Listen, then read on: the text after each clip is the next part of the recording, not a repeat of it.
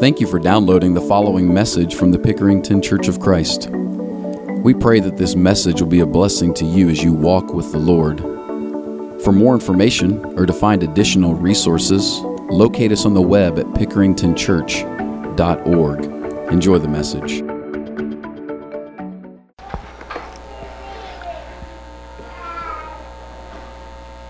Good evening, church. And it's good to be with you. Thank you, Anthony, for introducing me. I didn't have to do it myself now, but hey, I appreciate Anthony and Matt inviting me. They have been mentors to me since I've been. I'm a young guy in ministry. You know, I go to the nursing home and people say, "Why aren't you in school?" And so, I'm a pretty young guy in ministry, and I need the mentorship, and I really appreciate these two doing that for me. We're going to be in Psalm 73 tonight. Psalm 73, if you want to open your Bibles there. That's where we're going to be reading tonight. And one of the songs we just read, or just sang, still far from Jesus, many live in sin and doubt. And then you hear the ladies saying, darkness and doubt. We're talking about doubt tonight, is what we're talking about. And that is so true. And how does the psalmist deal with doubt? And I love this. Psalm 73, if you're still turning there. Let me share this with you. Have you ever heard the saying, and you hear preachers do this all the time, God is good all the time. And then you hear they want to point at the crowd, and they want the crowd to say, all the time, God is good. And then they do that back and forth, and it's real fun. It's like, a locker room chant, and we're all really excited about that. You hear it at church camps all the time. God is good all the time. All the time, God is good. And they do it over and over and over again. And let me just tell you something. I can't stand that. I do not like that. I know I'm being picky, and it's just me. But it drives me nuts. Usually that ends up being the entirety of the sermon. And usually what it means is, I just thought of this 5 minutes beforehand, or somebody just asked me to speak, and I'm doing this whole thing off the cuff here. Well, a few years ago, probably about 6 or 7 years ago, I went to a youth rally as a high school boy, and that's how the sermon starts that I'm listening to. God is good all the time, and all the time God is good. And after the 12th time, I'm ready to walk out. I'm tired of it. And that's when he stops and he says, if God is good all the time God is good, then why did God take away my 14-year-old boy from me? It was silent. I mean, you couldn't hear a thing in the room. It was totally silent. I stayed for that sermon. And it was one of the best sermons on doubt I'd ever heard. Because this guy wrestled with his doubt, wrestled with his experience that he had, and how that squares with his belief about and in God. We're going to be reading Psalm 73. It's all about doubt. The psalmist is doubting himself. So let's dig into Psalm 73 here. All the psalms we've done that you can look at here up to 73, up to this point, have been written mostly by David. You see a lot of these written by David. There are some others in there, but up to this point, a lot of them are written by David. He wrote almost half the songs, but you can see here at the beginning of this psalm is not David. This psalm is attributed to Asaph. And if you remember your New Testament at all, Asaph is mentioned in Jesus' genealogy in the book of Matthew, depending on your translation. Some translations correct that, because Asaph is not technically in the genealogy of Matthew, or genealogy of Jesus, but I think Matthew's winking at you. I don't think Matthew's made a mistake. I think he's wanting to point out that Asaph and Amos are the Psalms and the prophets that are bringing about Jesus Christ. Asaph is this guy who's mentioned by Matthew. As you can see, this is written by Asaph. It's the first psalm in the third book of the Psalms. And so this is still on the darker side of the Psalms. You're still in a lot of the laments. Many of these Psalms are still very, they almost sound like complaints sometimes. They're the ones where you're just letting God have it. Maybe you're questioning God. Maybe you're just complaining to God. Maybe you're begging God for salvation or protection. They're the Psalms that express fears and anxieties and pains. But amidst all of these rather depressing Psalms, there's always a message of hope. When you get into books 4 and 5 of the Psalms, the tone of the Psalms really shifts, It flip-flops to more praise and less lament. But we're in book 3 tonight, so we're still on the darker side of the Psalms. And while they're darker and more depressing, I think they speak directly to many of our life situations that we encounter. Many times, I think these darker Psalms can put our emotions that we may have a hard time expressing for us into words for us. And then they teach us how to pray through these emotions and life situations. And this evening, the Psalm we're diving into really speaks about this experience. It's part of the Christian experience, doubt is. Let's read the entirety. We're going to start by reading the entirety of Psalm 73. I want you to grasp the full image here, starting, of course, in verse 1. Truly, God is good to Israel. God is good all the time.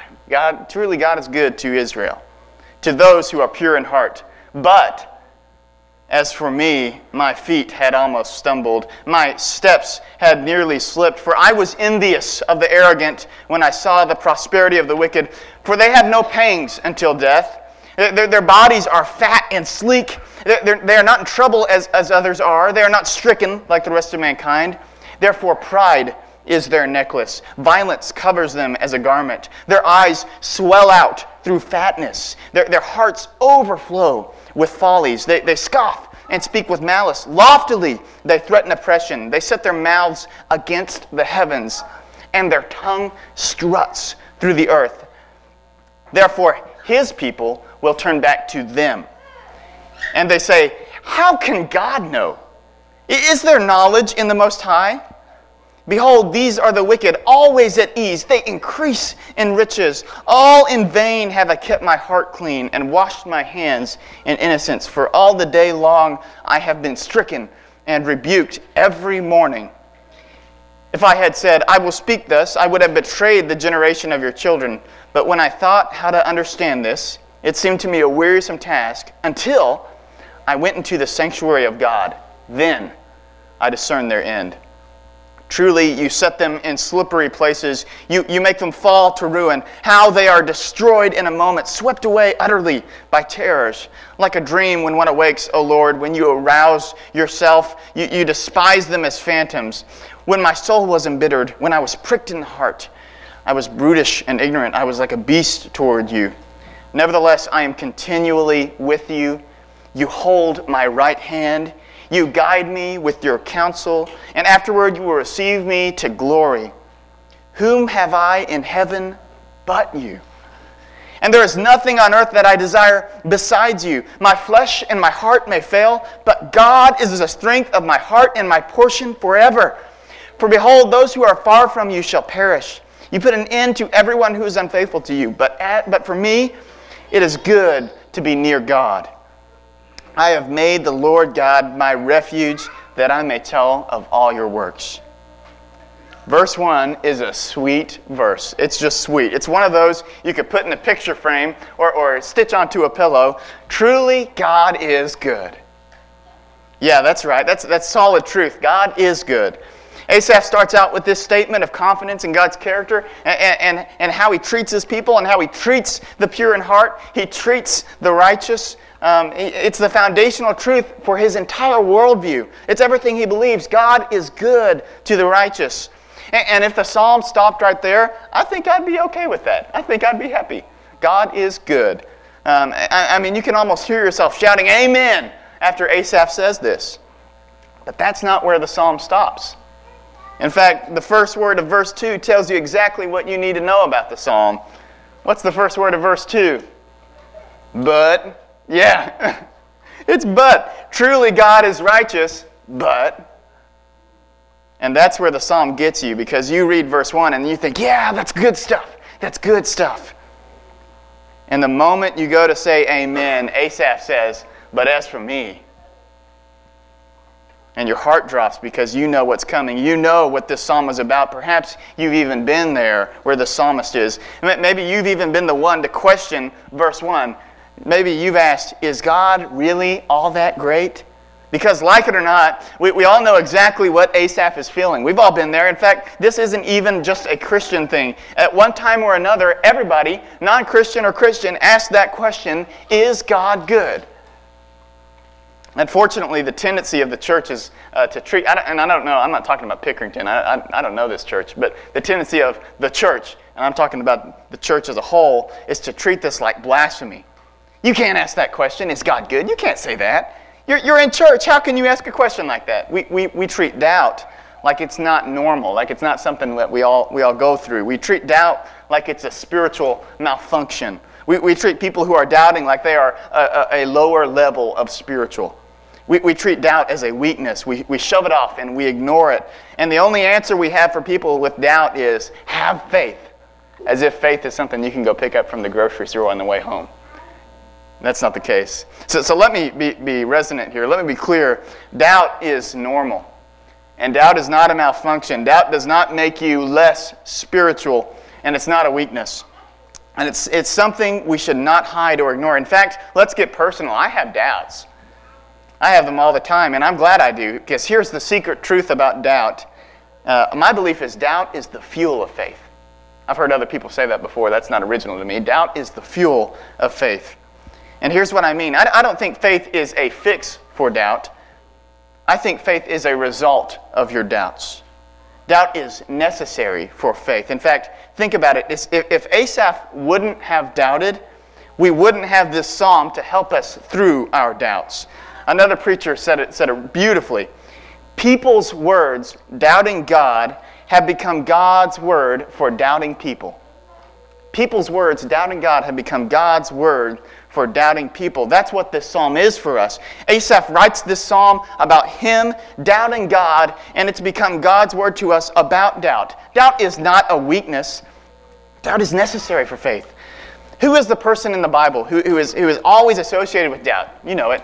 Thomas. I heard you say it. Yeah, Thomas. In fact, he's often called Doubting Thomas. He's the one who questioned Jesus when Jesus was headed to Jerusalem. Remember what he said there? He said, "Why don't we all go along so we can die with you?" Doubting Thomas. And then when Jesus was resurrected, he had to see it with his own eyes. He had to feel the holes with his fingers. And that's why we call him Doubting Thomas. But right after that moment, what does Thomas say? He says, "My Lord and my God." My Lord and my God. As far as I know, he's the only apostle up to that point to call Jesus God. He's the first one. And maybe a more fitting name for Thomas would be Rational Thomas or Tangible Thomas. I don't think Thomas's doubt made his faith weak. His doubt made his faith strong. His doubt made his faith strong enough to go farther than any of the other apostles when he said, "My Lord and my God." I think doubt is necessary for faith. So let's break down these first three verses here, just real simply. Verse 1, here's what I know to be true. Verse 2, but I'm having doubts about that truth. And then verse 3, here's why I'm having these doubts. We're clued into the why behind Asaph's doubts with the first word of verse 3, for. Asaph says he doubts because he was envious of the arrogant when he saw the prosperity of the wicked. The word prosperity here is really a good translation choice in my opinion. The word here is actually just the Hebrew word, you're probably familiar with it, shalom, which is simply peace or maybe even more, it's completeness or wholeness. Shalom, it's just peace. But prosperity is a great way to translate with this psalm because that's exactly the idea this psalm is giving us of the wicked. They are prospering. They are the ones who are at peace. They are the ones who are complete. They're the ones who seem to enjoy prosper and peace and who get to enjoy a happy life while the good people seem to experience bad things. And that's what verses 4 through 9 really express there. They express the frustration we have as the people of God, trying to do the right thing. And when we look at the people who do not care about right and wrong and they're prospering, man, it hurts us. And the word in verse 3, envious. Envious is a really good word for how we feel about that. Notice all the imagery used to describe the prosperity of the wicked. You see in verse 4, they're well fed. And they have no pangs until death. Verse 5, there's no trouble. They're not stricken. Verse 6, they are clothed in pride and violence. Verse 7, they are abundant in the follies and desires. And then in verses 8 and 9, the language they use is arrogant and lofty and scoffing. They even speak against heaven itself. And I love how the second line of verse 9 puts it, their tongue struts through the earth. Their tongue struts. They are prideful, they are arrogant and wicked. And the people who aren't wicked, who are seeking to do the right thing, who are trying to follow the will of God, who are being led on paths of righteousness, like Psalm 1 says, these people look at the wicked people and all their prosperity and have a tendency to be envious. And when we do this, we sound a lot like verses 10 and 11. Therefore, his people turn back to them and find no fault in them. And they say, how can God know? Is there knowledge in the Most High? And in our envy, we start to question God. And we start to wonder if God really even exists in the first place. And we ask questions. We ask all kinds of questions. And we start to wonder, why am I doing this Christianity thing in the first place? This is the idea behind verses 13 through 15. We start to think of our Christianity as vanity. It seems meaningless, and all of these religious things we do. Asaph is very honest about his doubts. And he's also honest about the motive behind his doubts. For Asaph, it's not necessarily an intellectual doubt. There's also emotion involved. It's true for us as well. Our doubts are not entirely intellectual. We're not these walking computers or brains floating around on sticks. Our doubts are a mixed bag of emotions and thoughts. It's the human experience that really brings these doubts up. And all of these doubts start to fill our minds, and we're forced to wrestle with them. So reread verses 16 and 17 with me.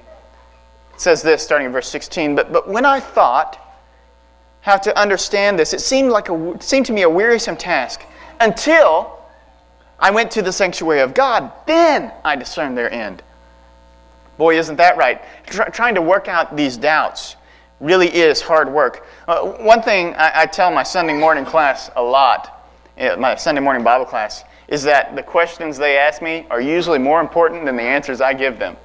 The questions are more important than the answers. Those unanswered questions you have, they shape you and they mold you into who you are. They shape and mold what you believe. Those doubts, they form you spiritually. So when does Asaph start to discern some of these doubts he's having? Verse 17 says, not until he went into the sanctuary of God. That is the temple in this case.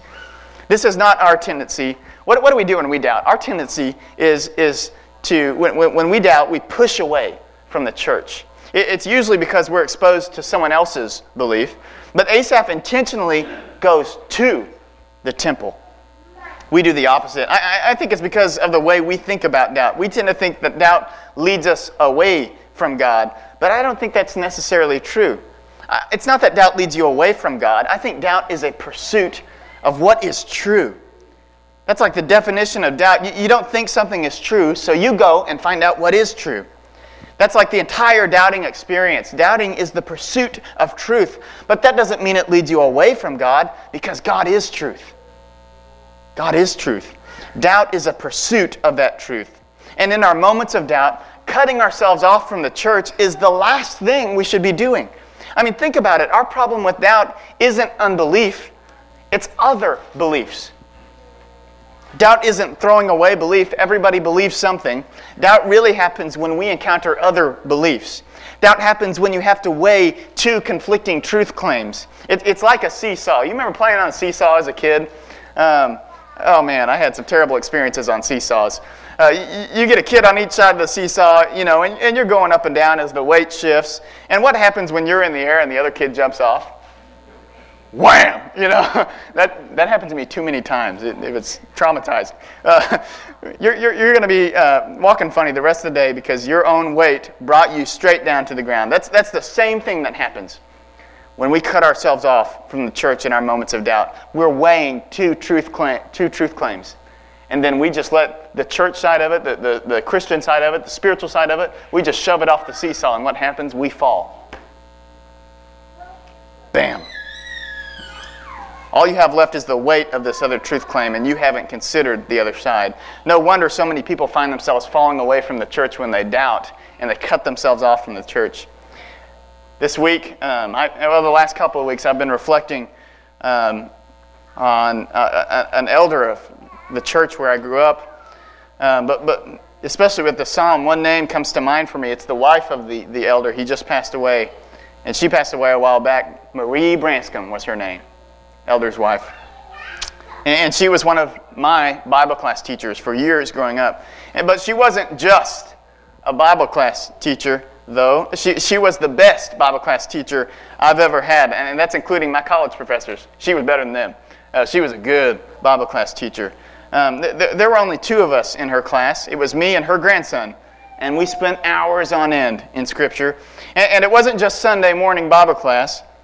We spent hours with Marie. We were with Marie all the time. We would go over to her house after school for Bible class. I had to have my mom sign a permission slip so I could take the bus home to Marie's house.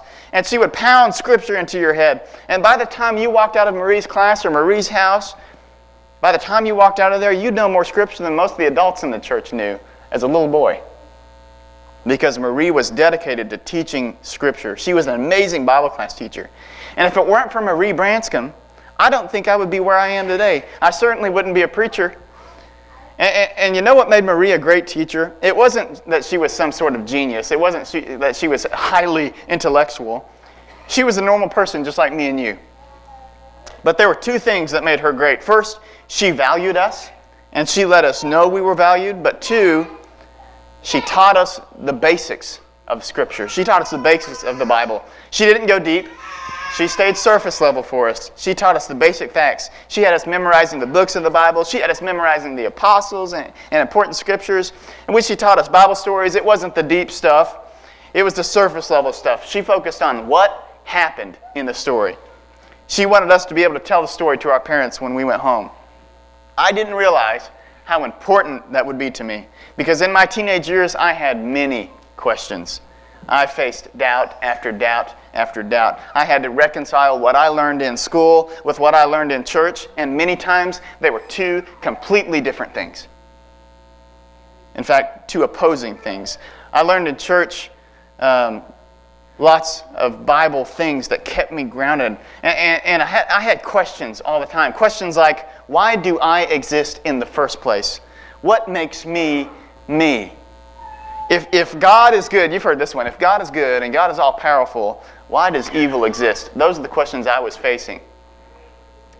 We need Marie Branscombes in the church. We need people who are dedicated to teaching the basics of Scripture to our kids. And church, man, we can do that. We can do that. Because our kids are going through the time in their lives when they're going to have to ask these questions. It's coming up for them. And we need Christians who are dedicated to helping our kids find truth so they can work through these doubts, so they can be like Asaph, starting out in that first verse with that foundation, God is good. I know that, but here's what I'm experiencing. Asaph goes back to the temple, and that's where he resolves his doubt. He says, then I discern their end. And as he wrestles with these questions he has, he comes to the conclusion, the wicked don't really have it all that great after all. In verse 18, he comes back to the word he started with. He started in verse 1 with the word truly. And in verse 18, he comes back to it. He says, truly again. And look at the ones who are slipping and falling now. It's the wicked. And Asaph emphasizes this temporary existence they have. All of these pleasures they are enjoying now are all momentary. Notice how his doubt has turned now. It's changed. In verse 1, he was doubting God, but now in these verses, he's doubting the benefit of a temporary existence. He's asking an important question here. He's saying, what is the point of life of wickedness? It's really meaningless. The best thing you've got to look forward to in a life of meaningless is death. It's hopeless existence. His doubt has reshaped itself. He's no longer asking, how great is God really? But now he's asking, how great is life without God really? After all this doubt, after all this questioning, where does Asaph end up? It's a lot like where he started, but it's more than that. You can see his progression. Now he's not just saying, God is good. No, in verse 22, he even says he was ignorant before. Now he's taking that truth that God is good, he's taking it so much further. Now it's not just that God is good. Now he knows him on an intimate level. Now it's not just that God is good.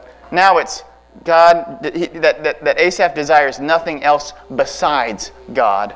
Now it's not just God is good. Now it's God is the strength of my heart. Now it's not just God is good. Now it's God is my portion forever.